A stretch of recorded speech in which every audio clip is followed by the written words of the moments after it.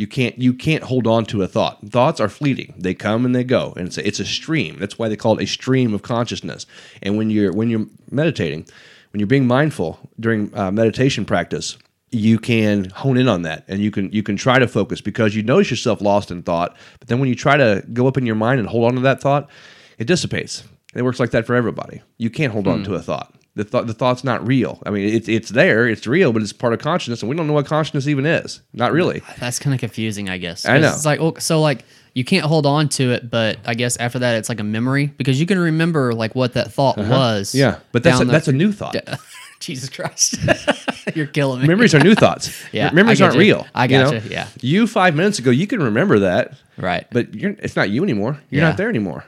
We're now. It's a stream. It never stops, dude. That's what I'm saying. It's a path, right? I mean, that is kind of an answer, but there is no real answer. Thank you for checking in with us on this here edition of the Cerebral Entertainment Podcast. Before we get started, let's hear from our good friend Shane Presley of Rock Paper Podcast one more time about his event coming up in the St. Louis scene real soon. You're on, Shane. Hey, everybody. Shane Presley here with Rock Paper Podcast. Let me tell you about an exciting event I have coming up on June 22nd. I'll be hosting the Rock Paper Podcast 5th Annual Birthday Show at Broadway Oyster Bar. This year, I've invited along my good friends Amanda Fish Band, Tony Campanella Band, and Odds Lane.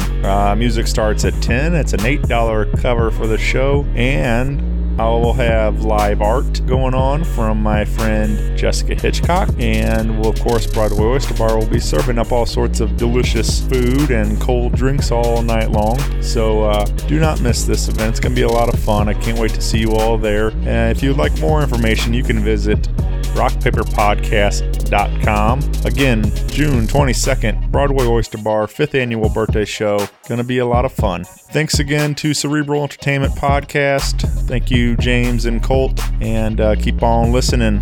Thanks, everybody. Have a great day. Now, for this episode, we bring you us. Colt and myself sit in for this one and discuss things pertaining to the current events of our lives. So we hope you enjoy listening to us as we catch up on things. So without further introduction, here we go. Hey, everybody. Welcome back to yet another edition of the Cerebral Entertainment Podcast. I am James, and with me, as always, is my good friend Colt. Dude, what's up? Not much. How's it going? It's going. It's just me and you today. I know. And Facebook Live. It feels weird. Yeah. We've got our high-tech equipment out. Yeah. For Facebook Live. Yeah, it's called an iPhone. Yeah. On a stand, though. That tripod's pretty high-tech. You like that? I do. And it's got that little bush next to it. What is that bush? That's a microphone. A bush. I never seen an iPhone with a bush.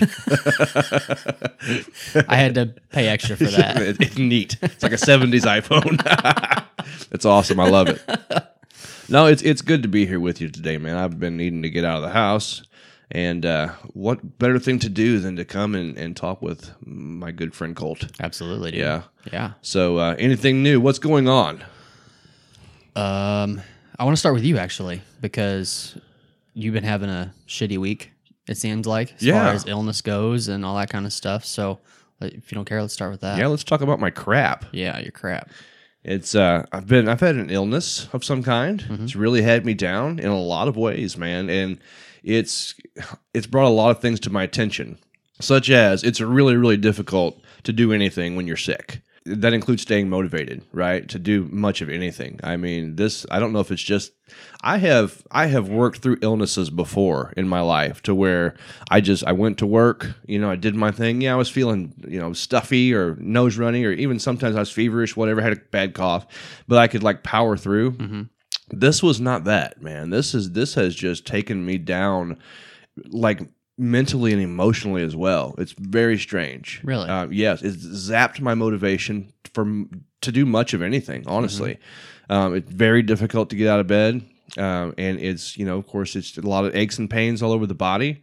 I feel like I'm on the I'm on the home stretch now. I'm out, because I'm here. Otherwise, I wouldn't be putting myself in your proximity, so as to not be contagious. But I don't know that I am contagious. I don't know. I guess at one point I probably was. I had to get it from somewhere. And I'm around, in my job, I'm around a lot of sick people right now. Particularly the flu A is running rampant all over everywhere. Really? And I don't know about the United States, but in Missouri, especially in this part of Missouri, yeah, it's pretty bad stuff. I mean, it's especially in the skilled nursing facilities. I don't know if it's everywhere else. I haven't heard much about it in the school system or anything, but at any rate, I've been around it, and my immune system's pretty tight most of the time. I can be around a lot of things and not worry about it, but this has not really presented itself like the flu to me, though. Really? I haven't had a really bad cough, a bit of a sore throat, something like that, but just a lot of aches and pains, a little bit of a low-grade fever. Here and there, not now, but before it was, and it's just really zapped my motivation. And so it occurred to me, it's like, man, because it was ironic because we just talked to Tracy Maxfield a couple weeks ago about depression, right? And it in a lot of ways it felt like that. It felt like depression. It just felt like I could not get myself out of bed. I could not get myself motivated. I had no ambition for anything. Now that's interesting you say that. So it felt like depression as in something that you felt before, or you just felt the effects that that depression has. I felt it before. Okay. Yeah. I've been through bouts of depression myself through my early 20s, and haven't really so much since. Not really. I had low mood, and once again, like we talked about with Tracy, there's a pretty stark difference between just a low mood, which, for some people, low mood can really suck. Right. It's very hard to go through, to deal with. But like depression is debilitating, and I'm not saying I was in a clinically depressed state, because there are time constraints and things like that in order to be diagnosed, yada, yada. I'm not going to go through that, but it felt like that, and still I can look back and it feels like that. It's just that loss of motivation, that loss of any kind of ambition to do much of anything, and just almost like a feeling of impending doom, man. And it's tough. And so it just occurred to me, I guess it might have been a spark of empathy or something like that, but it just gave me some insight as to how hard it is for people. When you're going through something, whether it's chronic illness, something like that, like a sickness, like a physical illness, or whether it's something chronic like depression or any kind of thing like that, because, I've got people in my own life and I know better, right? I've been trained and educated, and I know how to approach people. But when it's people that's close to you in proximity, sometimes you lose that. That's why you shouldn't, like as a clinician, you should never treat people that is like your family or close friends, right? Because you lose that sense of those ethics and that approach. It bleeds over into personal as opposed to professional, right? Speaking of that. Because I was actually talking about that not too long ago with my niece, because she's an emergency room nurse, and I'm just curious: is that actually a legal thing, or is it just kind of like an ethical thing? As far as if your mother comes into the emergency room, can you legally treat them, or you know what I'm saying? Like, yeah, it goes against the code of ethics, basically. Okay. And I want to say, quote me on that, but I'm almost positive it goes against the actual. There's a code of ethics that you go by when you are, say, for instance, a counselor or a doctor, which I don't know much about the doctors, but a lot of those overlap, right? I'm almost positive that it goes against the actual code of ethics. Gotcha. But it's definitely considered unethical because you have to have boundaries as a clinician. You have to be able to look at somebody objectively. And that's exactly what I'm getting to. When you have a family member or something like that, you really can't look at them objectively because you know too much about them. You care about them. You even know some of their other proclivities where you might say that, and that's another thing I was getting to is like, I know some of the proclivities from some of the people who might be like, for instance, they think they need medication all the time. They're drug seeking, right? Is basically how we call that. Right. And when they're drug seeking, it's easy for me to say, well, he or she is just wanting medications, right? As opposed to me saying, well, I know that I can see they're depressed. They have the symptomology that they're bringing to the table. Objectively, me hearing them, right? Mm-hmm. It gives me that distance so that I can more accurately judge what's going on.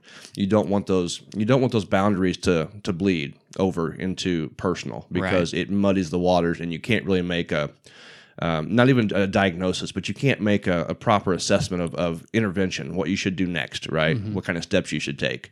It just works that way. I don't know. So to answer your question, it's definitely unethical. I don't know if legality actually comes into that. But when it comes to like the code of ethics, you can lose your license if you don't follow those ethics. If there's an ethical violation, it's not like you're going to jail. There are some things you can be in prison for with a client, but it's not like you're going to jail Right. if you treat a family member, but you couldn't put your license at risk because you're doing something that's obviously not the right thing to do, and so your competency as a professional is going to be compromised, right? It's going to be questioned. Yeah, makes sense. Mm-hmm. So anyway, it's been kind of a rough road. I haven't been able to make it to the gym, and that's tough. It's killing me. There's an emotional, mental factor about that too. You know. You said you went once though, right? I did. Or attempted to? No, I went, okay. and it was a stupid thing to do. It was the wrong thing to do. When I got done, and I just did cardio, so I just got on the elliptical. Didn't even go hard at it. Usually, when I get on the elliptical, man, I go balls to the wall.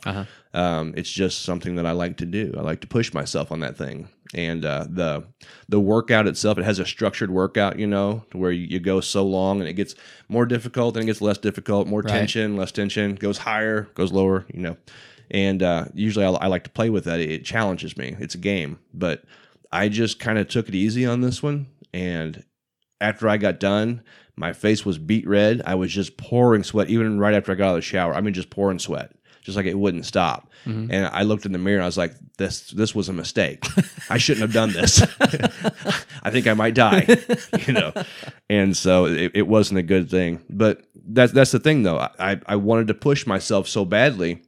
But you've still got to be smart about it, right? You know, so now a week without being in the gym, I feel like I've lost time. You know, you feel like you lose that momentum. Mm-hmm. You know, even when you got to take a week off just to rest your muscles, just to let yourself grow. It's like that, except times 10, because I just feel like I haven't put in the work, and so that's another factor I feel like that kind of compounds on top of the fact that I've been sick and lack of motivation because I just can't move right, and aches and pains, mm-hmm. and that depression, that looming feeling of just crappiness that's over the top of me. Right. So it just, once again, things just stack up on people, you know, and when things stack up, it becomes really, really difficult. And so I'm not looking for sympathy myself. Right. It was more it's been an eye-opening moment for me, you know, in a lot of ways too. I don't know if my head hasn't been right completely, or I know it hasn't been. But I've even just been thinking, man, I've got to take really good care of myself because I've got 2 kids at home, 2 little kids, you know, and they're counting on daddy. Mm-hmm. And I've got to be careful with myself. You know, I've got to be careful with myself for them, because what if something happens to me and I'm not there for them anymore? And so these thoughts just start, you know, going through my head and start, you know, ruminating on what if something happens to me and I die, and then I leave these 2 little ones, you know, without their daddy. Mm-hmm. All these things just constantly coming on to me. It was a very difficult thing. And then, as you know, on top of that, I lost my hot water heater. Well, an element went out, and I had the indication that it was going out, but as soon as I was, you know, starting to gear up to fix it, the sickness came, mm-hmm. and then the element went completely out, and I haven't had any hot water. And so that sucks. Right. Yeah. It's just been, you know, when it rains, it pours. Yeah. I'm not complaining. It's just been my disposition lately. Sometimes I've got really good times in my life, and sometimes things kind of suck, you know. I hear you. And this has been one of those sucky times. But the thing is, getting through it, I think, is another thing. Trudging through it's. I think it's probably the most difficult, and you can weigh in on this if you would. I think it's the most difficult to trudge along when things are just blah, as opposed to when things are just really good or things are really bad. I think when things are just blasé, that's when you really have to just keep grinding and grinding and grinding, because boredom might set in, or you might think, man, this is going nowhere, so what's the point? Because when things are really bad, it's like, man, I got to get out of this. I got to get back on top. I got to get through this and do my thing again. Of course, when things are really good, you're riding high. You want to ride that wave for as long as possible. Uh-huh. When things are just blasé, that's when you have the highest threat of, I don't know, falling off the track or something like that. What do you think about that? Well, you said earlier that even the flu-like symptoms or whatever that you've had kind of affected you emotionally too. Yeah. And which I could tell that for sure, because I talked to you on the phone a couple of times this week, and just you could tell that, you know, that motivation that you've had for the past couple of months really is just not there right now, you know. Yeah. And I think that emotional thing is a big deal, because it's not just, you know, trying to motivate yourself to get to the gym, but it's also trying to motivate yourself to do everything in life. But it's like your head's not there either. You're, you know, just like your normal mindset, your normal everyday thoughts, like, I'm doing this task right now, And yesterday, this would have been nothing to do. But now it's like you have to think about how to do something, even though it's something you do all the time. Right. You know what I mean? It's just like your mindset's not there. Yeah. So I don't really know how to get through. I mean, besides just knowing that things are going to be back to normal at some point, I think that's really, in that kind of a mindset, it's like the only way to really push through. You know what I mean? Sure. Going back to what Scott McNally had said, which is going to stick with me, I know, till the end of time, but having faith in the process. Absolutely. I think that's one of the biggest keys to getting through times where you, where it is blasé, where you're not seeing progress, you're not seeing results. Things are just kind of boring, or, just day-to-day normal can sometimes just, I don't know. I think you got to have faith in the process. And that might even be especially so when you're going through tough times too. If you think, man, I'm never going to get out of this. Now everything's ruined. Everything sucks. Right. And that's the kind of, that might seem extreme or exaggerated, but that's kind of where my mindset will venture to. It'll drift off to that direction here during this past week and a half if I'm not careful. I've got to keep myself on check. Mm-hmm. And, for me, especially working with people like I do, working in the mental health field, and then having a young family at home and all these things, it's important that I keep my faculties in check and on point. Am I going to have tough times, low times? Yes. So I better be prepared for those, or at least be able to cope with those until I get through. But in the process, man, it's the mental instability can be a train wreck if you're not careful. And so, as you said, it definitely wrecked my motivation a bit, just my mindset, my attitude, and I know that shows in my behavior. So, but like I said, here I am. I'm feeling a lot better now. And I don't know if I'm sure I've been through a low mood like that during a sickness or something like that, but I don't remember in recent memory that happening to me before. So, kind of interesting, if nothing else. Right. Yeah. Yeah. I'm just glad that I'm not really into politics and we don't do politics on this show. What? Why? I'm just glad because then I don't know. Oh, you really have to think?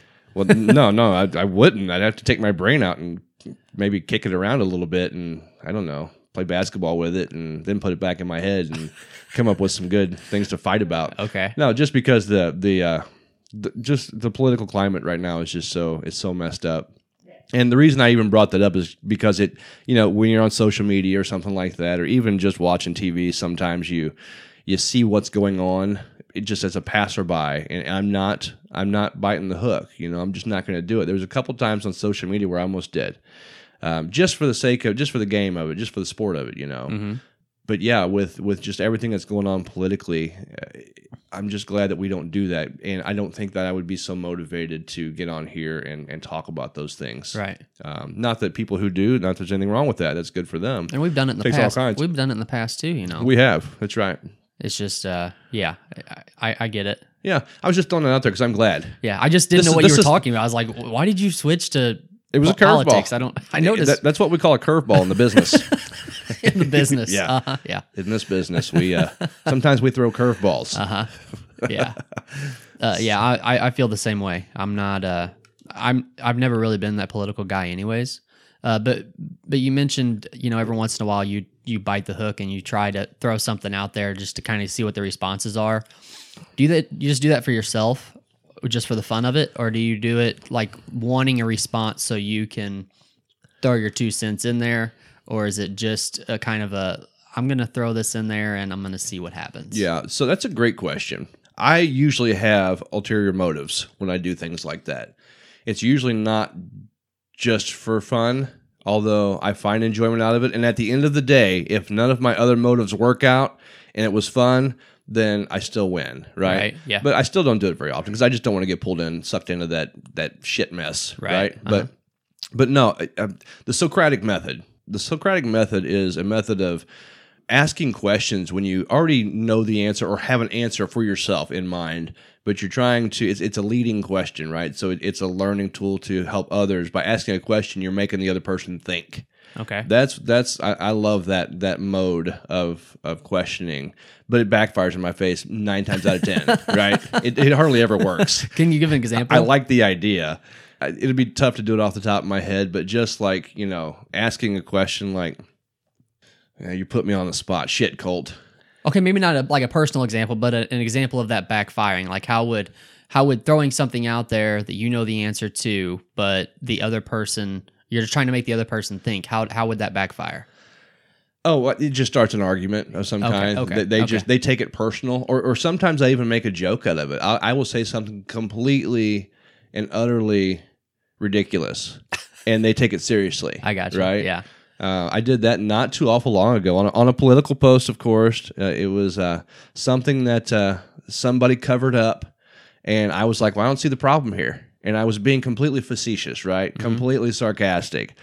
But then a longtime friend of mine, who I haven't seen in a while, but a longtime friend of mine just started going off and saying, well, then you're part of the problem, and just started going on this big diatribe about how big of a problem I am. And I was just looking at it, it's like, dude, it was a joke, right? But I didn't back down from it then. I continued to question and just kind of stayed in character from then on and let it play out. And eventually... I'm already here. I may as well run it out. That's right, yeah.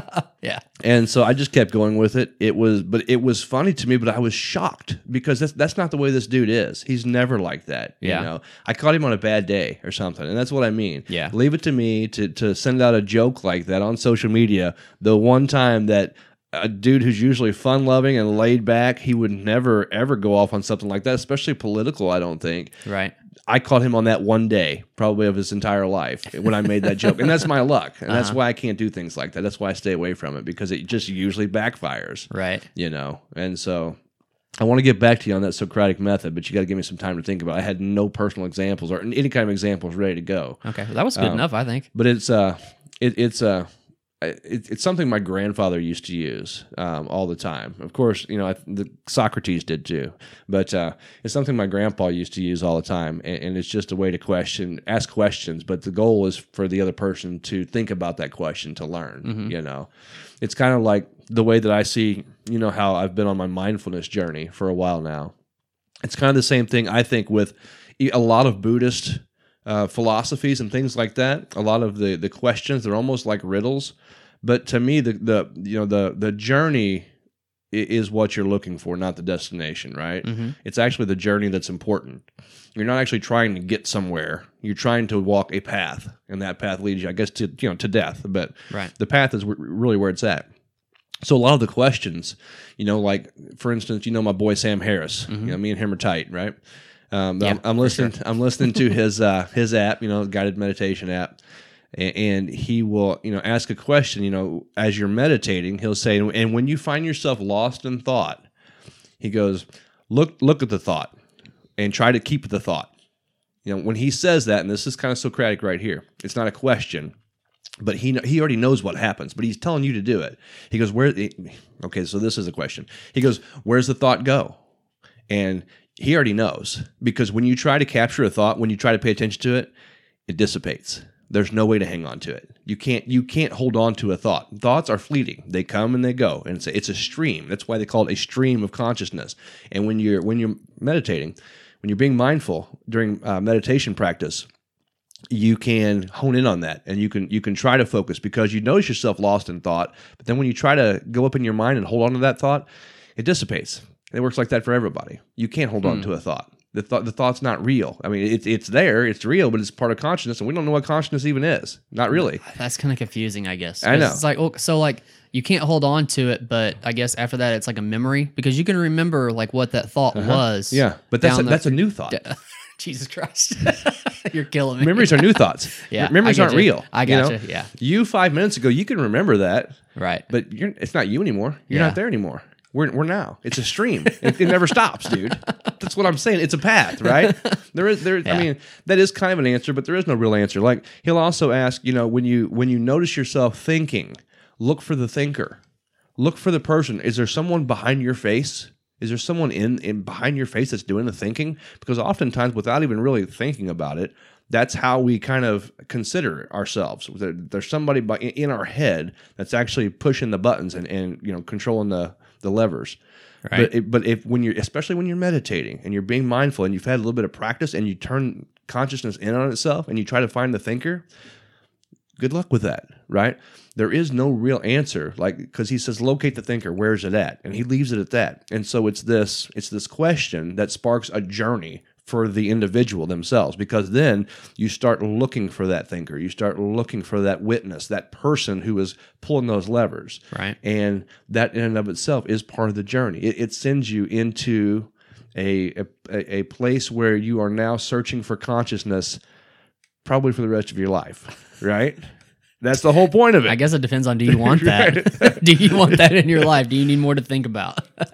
There's a tranquility that comes with it. There's a peace that comes with it. It's a time where you can, as long as you're being mindful, you don't want to, and it's not for everybody too. If you have some pretty severe psychological issues, I wouldn't advise it. If you have a need for constant defense mechanisms, and of course, I don't know if you would know this for sure without having some guidance.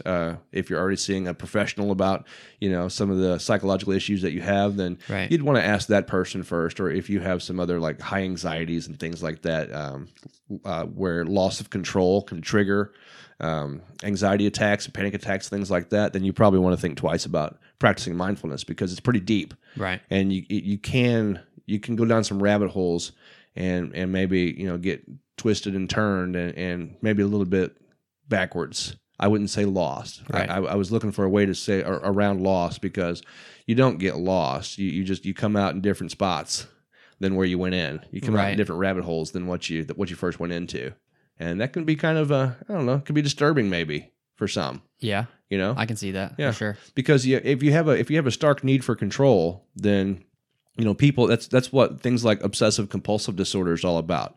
People who have obsessive compulsive disorder, they have those compulsions because that is their way of controlling their environment, right? And so they think that if they wash their hands 500 times a day, then they won't get a germ that's going to kill them, right? Because their hands are going to be clean. Right. Or if they have to, check the stove 500 times before they leave the house, it becomes debilitating. But that is their attempt to try to control their environment so that they, in fact, don't die, and that's what the need for control does. We have a need to control our environment. That's an evolutionary... it's an OCD thing. Well, it is. It becomes a disorder when it becomes debilitating, right? But long ago, we had to, even not so long, even now, we have to, if you've got a plot of land, right, you've got to tame that land if you're going to build your house on it. And you've got to dig up the ground if you're going to plant a garden in it, because there was already foliage there, but you want a certain kind of foliage that's going to feed you and your family. Right. So you have to tame that. You have to control your environment. And so that is an innate human need. It's a need that we have. It's a function that we have as human beings, because we're of a higher level, we're of a higher order, and we have a need to control our environment in order to survive and subsist. Right. And so those kinds of things become a disorder, though, because I doubt there was any OCD cavemen, right, who had to hit the rock 5 times before he walked out of the cave, and then he kept having to check his embers of his fire to make sure they were out. I doubt that happened, because they had other things they had to worry about. They had to master getting food, back to the cave, killing that saber-toothed tiger, bringing it back and feeding, their family. So I wonder why we evolved into these disorders. I think it's because of our society, because of our culture.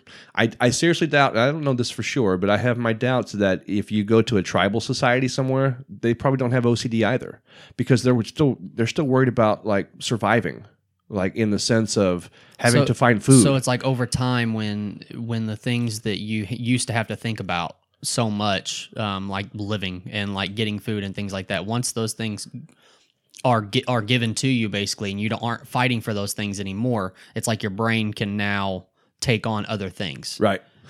It's because we've made life too easy, in essence. I don't have to worry about finding food, because I can go to Walmart, or I can go to El Tapatio, or I can go, wherever. That sounds amazing, actually. I know. I'd love some Mexican right now.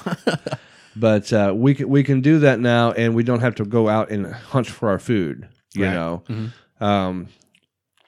Anxiety it's actually an innate, anxiety is supposed to be functional. It's supposed to get us to change our, whatever's in front of us, change our environment right then to get away from whatever's causing us that anxiety. So whether it could be fight or flight, right?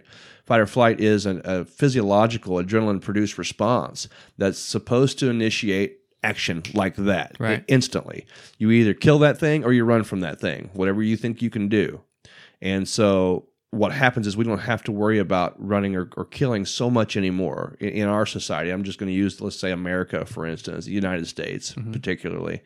We don't have to worry about that so much anymore. And so we worry about other things, a lot of other things out of our control that we can't do anything about. And so that's when it becomes a disorder. Anger's the same way. Anger's a healthy emotion. It's supposed to get us to change our condition, our circumstance. But what happens is we ruminate, and we don't have to stay busy necessarily tilling the field or things like that anymore. Right. And so if you don't mindfully or purposefully fill your head with positive things and negative things begin to ruminate, then you become disordered, and you end up with some kind of a mental condition that possibly now has to be treated. Right. Right. And so that's the state of going back to the politics and things. That's the state of a lot of what's going on right now, is that people are watching this shit show constantly going on in front of them. And, Trump this, Trump that, or, Hillary this, Hillary that, Bernie this, Bernie that. They're all in the same heap, but we can't actually do anything about it except argue with each other, and right. that is disordered. We're not causing any change that way. Right. We're not influencing them at all. They could care less about my social media and whether or not I throw out some Socratic questions or whatever, or somebody else, hates my viewpoint and they go off, or they think I'm serious when I'm joking, whatever the case. And then in turn, that's when people start feeling like my vote doesn't matter anyway, so what's the point? Exactly. It starts to, those negative connotations and the feelings about those things start to sink in. Right. We internalize them, personalize them, and now we either become heated, we become we separate, we become segregated from our fellow citizens because of our political views, or we just become apathetic and we stop caring. And by the way, that's me. I mean, for the most part, I care, but not enough to talk about it, to argue about it, or even really I don't even really share my viewpoints anymore with anybody. Hardly ever. I like stabbing at some things just because I like kind of initiating a conversation. But like I said, 9 times out of 10, it backfires and something stupid comes out of it. So I don't want to cause any more segregation or hatred or even just anger in society. I'd rather talk about other things that could be helpful. And I think talking about mental health is helpful. Mindfulness, absolutely. Talking about fitness and nutrition, exercise. All of those things, comedy, music, hello. Mm-hmm. These things are good. These things are uplifting, and they don't separate us. They bring us together. And so that's kind of why I believe that you and I got out of that whole political thing pretty quickly and gravitated toward more positive things to talk about. Right, for sure. Yeah. So, Colt, I know that you've had some things going on. At least you had a thing that kind of caused you to... I don't know. It triggered something, made you want to talk about something. It was just kind of a story or a situation that happened last weekend, and I didn't tell you on purpose because I wanted to tell you on here because I thought it'd be better that way. I love it, by the way. So we went to we had this whole day planned out last Saturday to go to the Blues game with some friends, right? Yes. Blues won, which is freaking awesome, by the way. LGB. Yeah, 3 goals in 75 seconds. I was watching that. Yeah, you were texting me while we were up there. I was like, hell yes, this is amazing. So anyways, we had this whole day planned out. We checked into our hotel at like 3 o'clock, started drinking at the bar in the hotel, left there and hit a couple of bars on the way to the game. And then we had like the all you can eat, all you can drink stuff at the Blues game. So of course there was some drinking involved there. Yes. So anyways, we leave there and we had this big group of people. We probably had 15 people or so with us. And we left there and everybody else went home and left except for us and two of our friends, right? So we ended up back at the hotel, and we're standing outside the hotel waiting on our Uber to pick us up to take us to the next bar or wherever we're going to go, right? Mm-hmm. And all of a sudden, I'm like, everybody else is in front of me, facing me, and I'm looking, kind of looking over to my right, and there's a car that's in the front. It's sitting at a stoplight right here on the corner. There's like three cars behind it, right? Yeah. Car's just sitting there. The stoplight turns green. The car moves forward about 3 feet and then stops. Doesn't move anymore after that.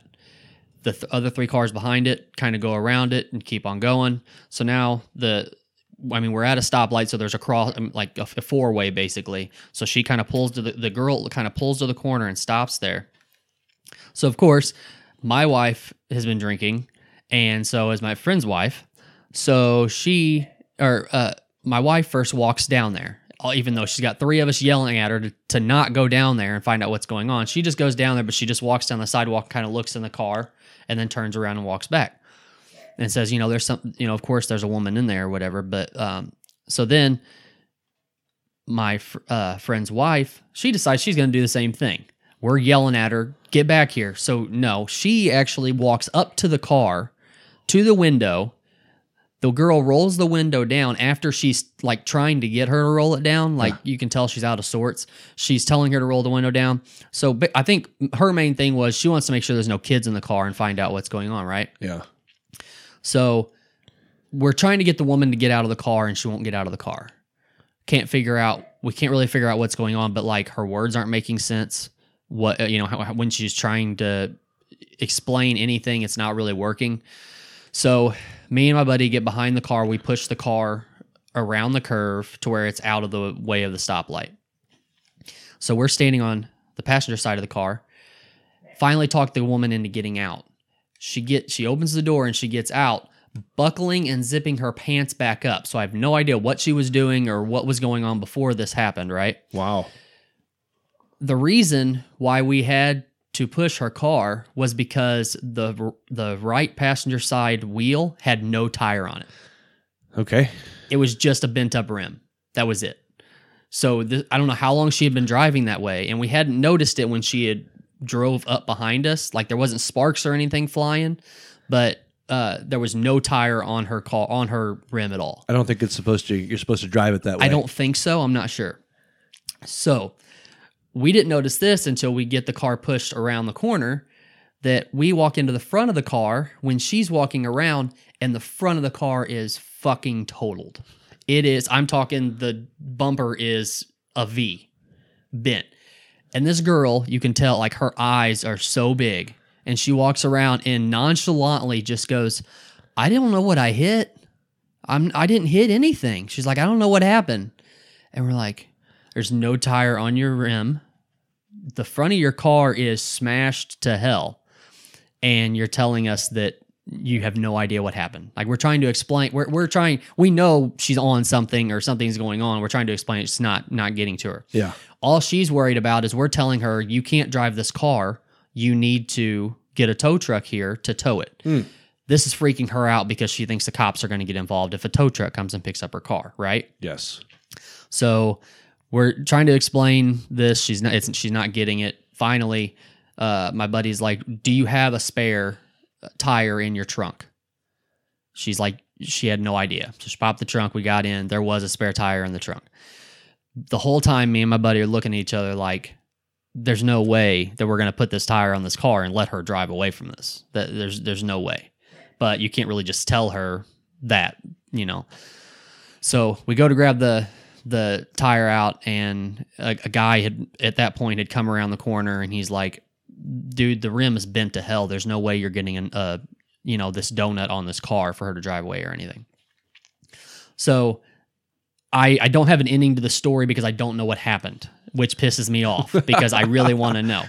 However, at that point, we let her know there's no way this car is going anywhere. You're going to have to tow it, and and this is a perfect time for us to walk away from this and get away. Wow. So at the time that we were walking away, the hotel staff was coming in coming out and trying to figure out what the situation was and everything. And then I ended up just standing there on the corner talking to this guy about the whole situation. And then I found out that this guy was actually a setup guy for Weezer while Weezer was in town. He was one of the guys that actually sets up the stage and all that kind of stuff for him, which is kind of cool. Nice. And I didn't know if I believed him, so I started asking questions about it. And then he started like giving me real information about the band and what was going on and all this stuff. I was like, that's kind of cool. Sweet. Yeah. So then we ended up walking away from that, going to another bar because we needed a drink after that. And then there was this guy in the crowd So it's like somehow we ended up in a freaking dance club. I don't know.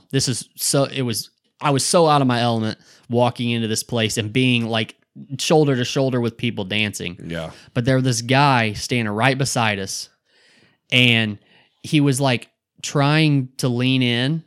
Like first he was trying to do it on my wife. So I put my hand on him and I just pushed him away, just thinking, because he was drunk as hell. Yeah. And I was like, no, this ain't gonna happen. You know, I lightly pushed him away, like, no, not gonna happen.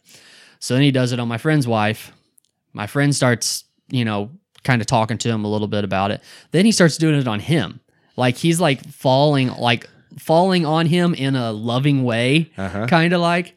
And I'm like, and I was getting pissed, but I wasn't, because I was like, I know he probably doesn't even mean to be doing what he's doing. He's just so drunk that that's what's happening. But it ended up getting to where I had to get up in his face and I had to push him and be like, dude, find another crowd to do this with. Didn't listen to me for the first couple of times, pushed him a couple more times, and then he finally turned around and walked away. Wow. I was like, I'm going to get in a fight right now. That's what's going to happen. I don't want to, but that's what's getting ready to happen. And that's why I haven't been to a dance place in a long time. Yeah. I just got a little distracted because I saw Mr. Shane Presley saying, "What up?" I did see that. What's up, Shane? Used to go to the dance halls a little bit, but haven't in a long time, because whoever thought that's a good idea, a nightclub type of setting where you go and you dance and try to pick up chicks. I love the Saturday Night Live guys though. You remember those guys? You, me, you. You remember that skit? No, I don't think so. I have to dig it up. It's a great one. I bet you Shane remembers that one. But whoever thinks that's a good idea, I don't know what's wrong with you. Either you like being in that situation because you like to get in fights, maybe, or you like to show off your old lady or your old man, and then have to argue and try to make sure you have to protect them or whatever. Right. But I can't stand that, because when you go into a nightclub, it's always been my understanding that you're going in there for one reason. You're going in there to pick up chicks or to pick up guys, right? Mm-hmm. Or to be picked up by a guy or to be picked up by a chick, whatever, however that works. And I hope that's not sexist, but if it is, I'm sorry. That's just the way I've always seen it. You know? As a matter of fact, I think it is sexist, but it's not my fault. That's the way it was set up. And so if you go into a nightclub and you feel offended by that, then I have to question your judgment. I have to question, what do you think you were going into? Mm-hmm. I'm not saying this against you guys. Right. You happened in there. I get that. But I've been this way for a long time. Had people in my life who's like, hey, yeah, I'd like to go to this nightclub. And I'm like, why? Why would you want to put us in that situation? Right. So that I have to confront some drunk dude who's trying to lean in, right? And trying to, and he doesn't, he can't tell his ass from a hole in the ground at that point in time, right? Uh-huh. And so you can't, it's hard to blame him, but then you do, because he's doing it, And so that's just a tough situation. I have not been a fan of nightclubs for a very, very long time. For that reason. I don't ever do it. I don't ever go into them or anything. And like I said, we just kind of happened into it, and it wasn't. It was fun, but it wasn't necessarily a pleasant experience. We were in there for maybe 20 minutes, and then that situation happened, and then we ended up walking out to an outside bar. Yeah. So, but even me, like, even going to like a local bar here in town now, I don't enjoy doing. Like, if you're going to put me in a local bar, I want to be the guy that is in the corner, people watching. Like, I'm more interested in watching the people that are around me than I am actually drinking a beer. Yes. And, because I know it's one of those situations where I know that the more that I drink, the more that I'm going to become impaired as well. And if something were to arise or something were to happen, I know that I might not have my wits about me to take advantage of what, do whatever needs to be done. Right. Not that I don't want that to happen, but you never know, right? So yeah, I'm not that scene. I would rather be drinking at home now, absolutely, than to be out and about. Craft breweries are very nice. That's a different scenario. It really is different situation. I think that's kind of the answer to that problem, except for the fact that we don't have any. Well, down here, really, yeah. But just in general, that's an answer to that problem, because bars, you're right. It's kind of the same thing. You kind of know what you're getting into, and you got to be smart enough to know that when you drink, your inhibitions are lowered. I don't care who you are; it's the way it works. man cannot overpower alcohol, at least not to some degree. There's going to be some tipping point where your judgment is impaired, right? You just should not be making any decisions whatsoever. Right. So the best thing to do is to be at home. Once again, craft breweries are an exception because it's just the atmosphere is just open and it's friendly and it's not dark. It's not meant for, it's not a meat market to come and pick up, the opposite or the same, whatever you're into. It's just meant to go and drink and maybe, play a board game. Yeah. Something like that. Right, yeah. Petty kitty cat that's running around. Like El Gato. Yeah. I was told that there is a craft brewery going in Farmington. Well, I would just have to say it's about time. Yeah. So, but it's one of those things. It's like everything has to migrate. It's got to take off somewhere and then kind of move itself in another direction. And I still don't know that it will succeed down here. I'm not sure that it will, but I think as long as they don't overdo it, it'll do okay. Yeah. You can't try to go too big. You're not going to put a second shift brewery down here. Right. You're not going to put a Four Hands in the middle of Farmington. It's not going to happen. It's not going to work. Right. You don't have. It's just that's too big of an outfit. So you got to keep it small. And maybe even attach it to something else, right? Like a smart thing to do, like Crown. They have their brewery down there, but it's attached to the winery, right? And the winery, I think, is the big draw. And you have the brewery that's kind of on the side. I think that's the smart way to do things. So if you did something in Farmington, you might have to do something like that too. And I don't know if wine is the answer. I don't know if you attach a wine bar to a microbrewery and bam, you've got it. But something like that, but. As far as the lady with the no tire on her rim, she was on drugs, it sounds like. Absolutely. She was on something. Absolutely. And she had no idea where she was or where she was going. Was she young?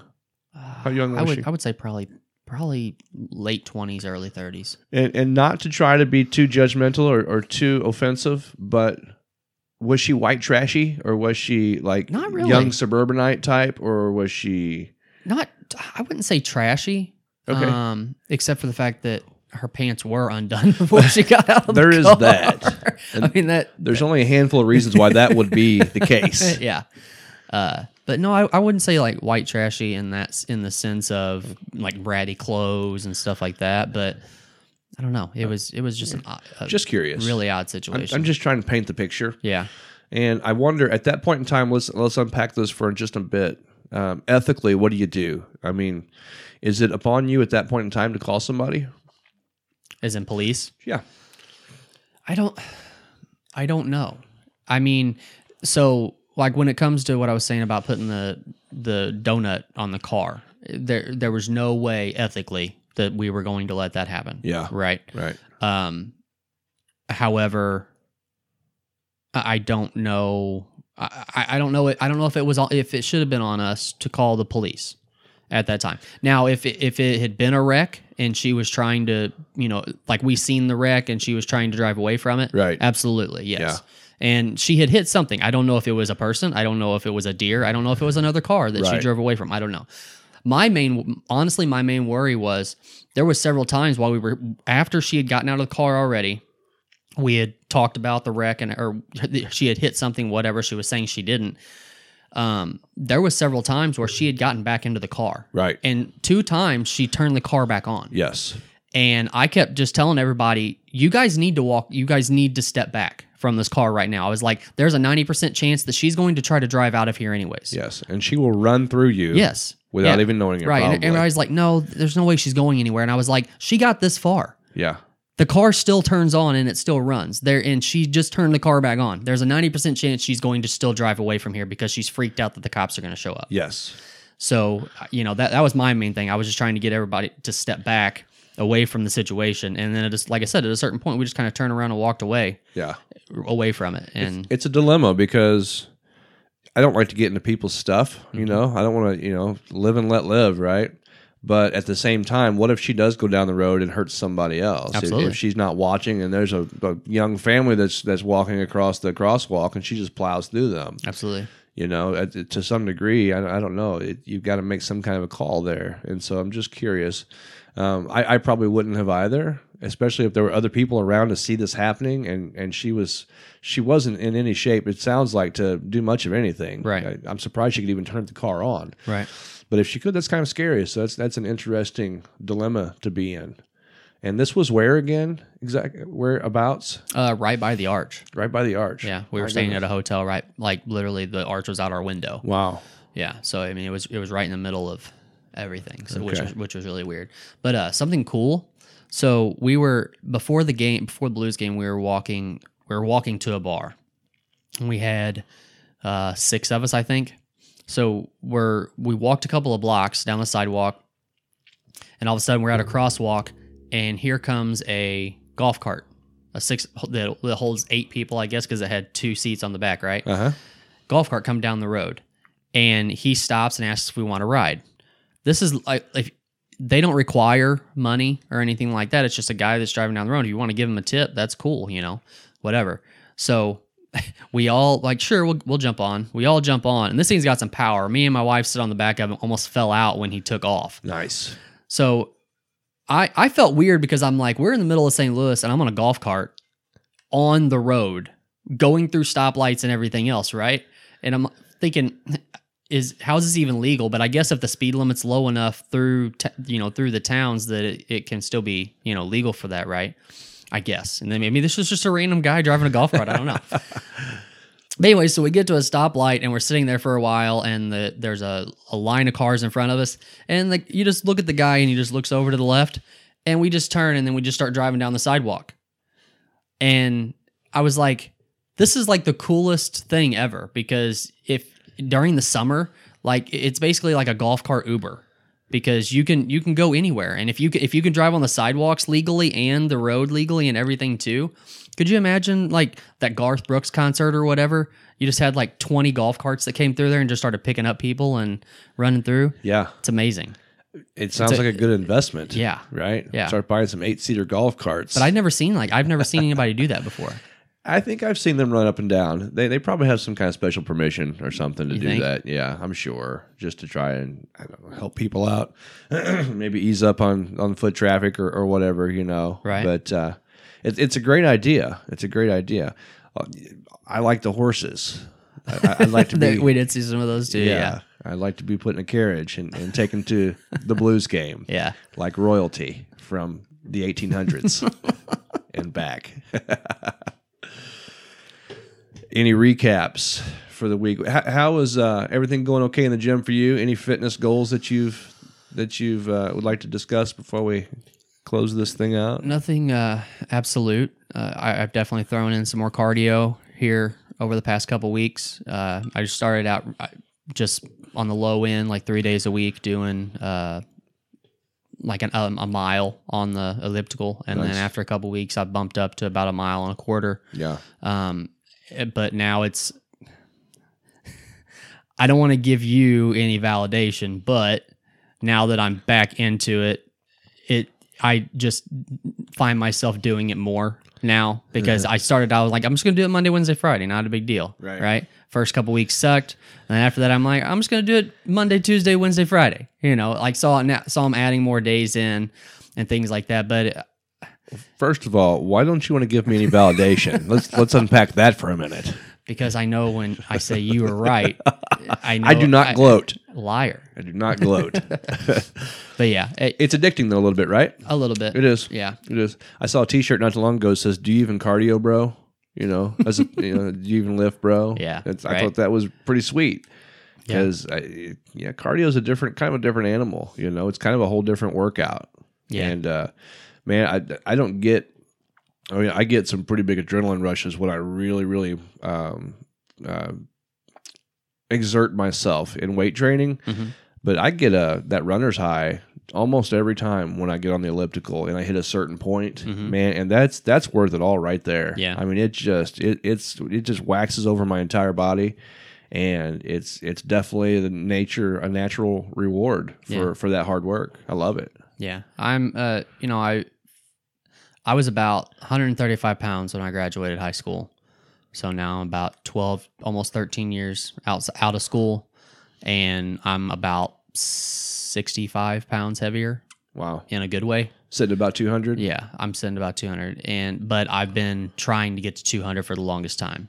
Before that, I hit 197, but it wasn't in a good way. It was I just ate everything in sight for quite a while, and my joints hurt, and I gained too much weight too fast. Yeah. I feel like, and my body just wasn't adapting to it fast enough for how fast I was putting on weight, and so I dropped my weight back down to like 178. And then after a couple of years, now I've finally slowly gained weight back up to 200 and still feel really good. But, summer's coming. So I want to get those abs back out. Right. And stuff like that too. So now I'm trying to throw in the cardio. And also after the episodes that we had with Scott McNally and stuff, I've kind of been messing around with my carbs some, trying to hone in on how my body reacts to stuff and all that kind of stuff too. And see how I can mess with my metabolism some and see if I can't add in more carbs, but with my cardio and things like that, still be able to drop some weight and all that kind of stuff too. So nice. Pretty excited about how things are going to go. Yeah. I find it's helpful for me to have a little bit of fuel, and carbs can do that. You got to have a little bit of fuel to burn to get in there and really work hard. Well, I know you burn fat, but I feel like burning fat in the gym, it's hard for me sometimes because I just don't have that high energy level. Yeah. Well, I mean, I've known a lot, not a lot, but I've heard a lot about, how insulin affects you and things like that. I don't know if it was the third episode. It might've been the last episode we talked with Scott, which will come out this next week. But he had mentioned that carbs aren't necessarily a bad thing, but it needs to be the right kind of carbs at the right time of day. Right. Yeah.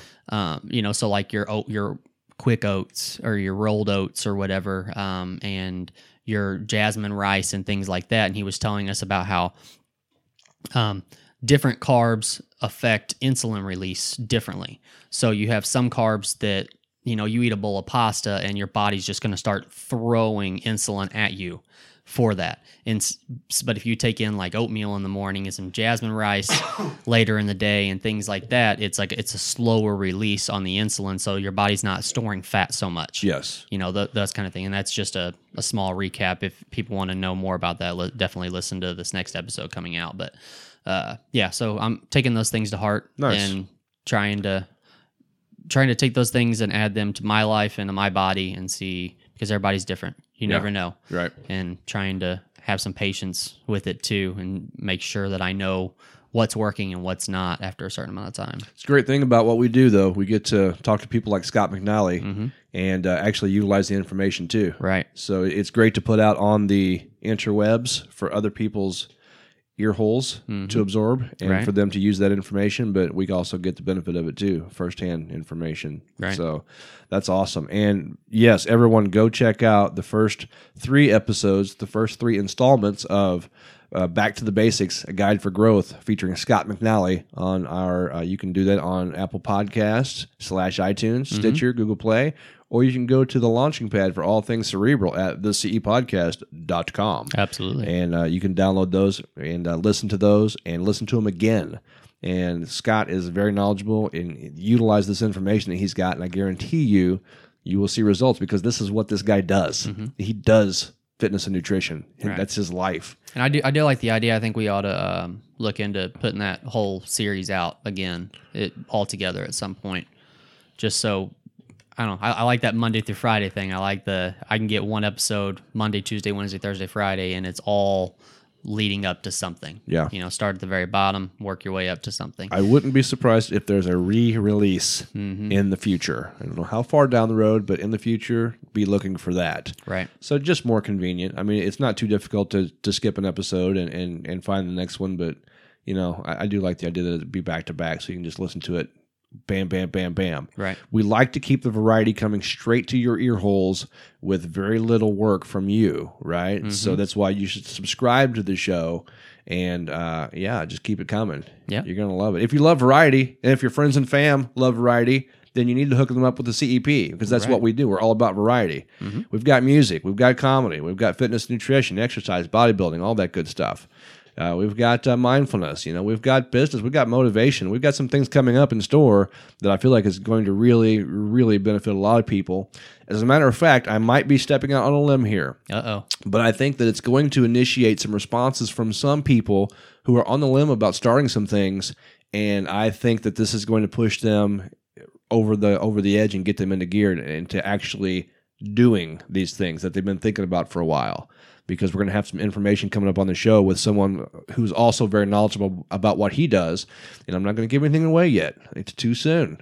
I want to keep this cryptic. I have, it's one of those things where you get so excited about things and you want to, but they're not quite solidified yet. Yes. And you're like, I want to promote this so bad. I want to do this. I want to do that.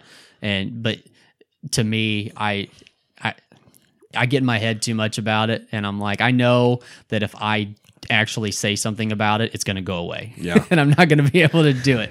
So, I guess that's just superstitious, I guess. You don't want to jinx it, right? Yeah. I believe in jinx. Yeah. I can't help it. Yeah. I try not to be superstitious, but I believe in jinx. Right. I've seen it happen too often, Colt. But just hang in there, bud. We're going to get there, man. Yeah. Just cool your jets. But anyways, right? we got it. As long as things go how I expect them to go, shit's gonna get fun real fast. Yeah, and we're gonna have a good time for sure. Even if none of you other people out there do, guess what? We are. So put that in your pipe and smoke it. Right.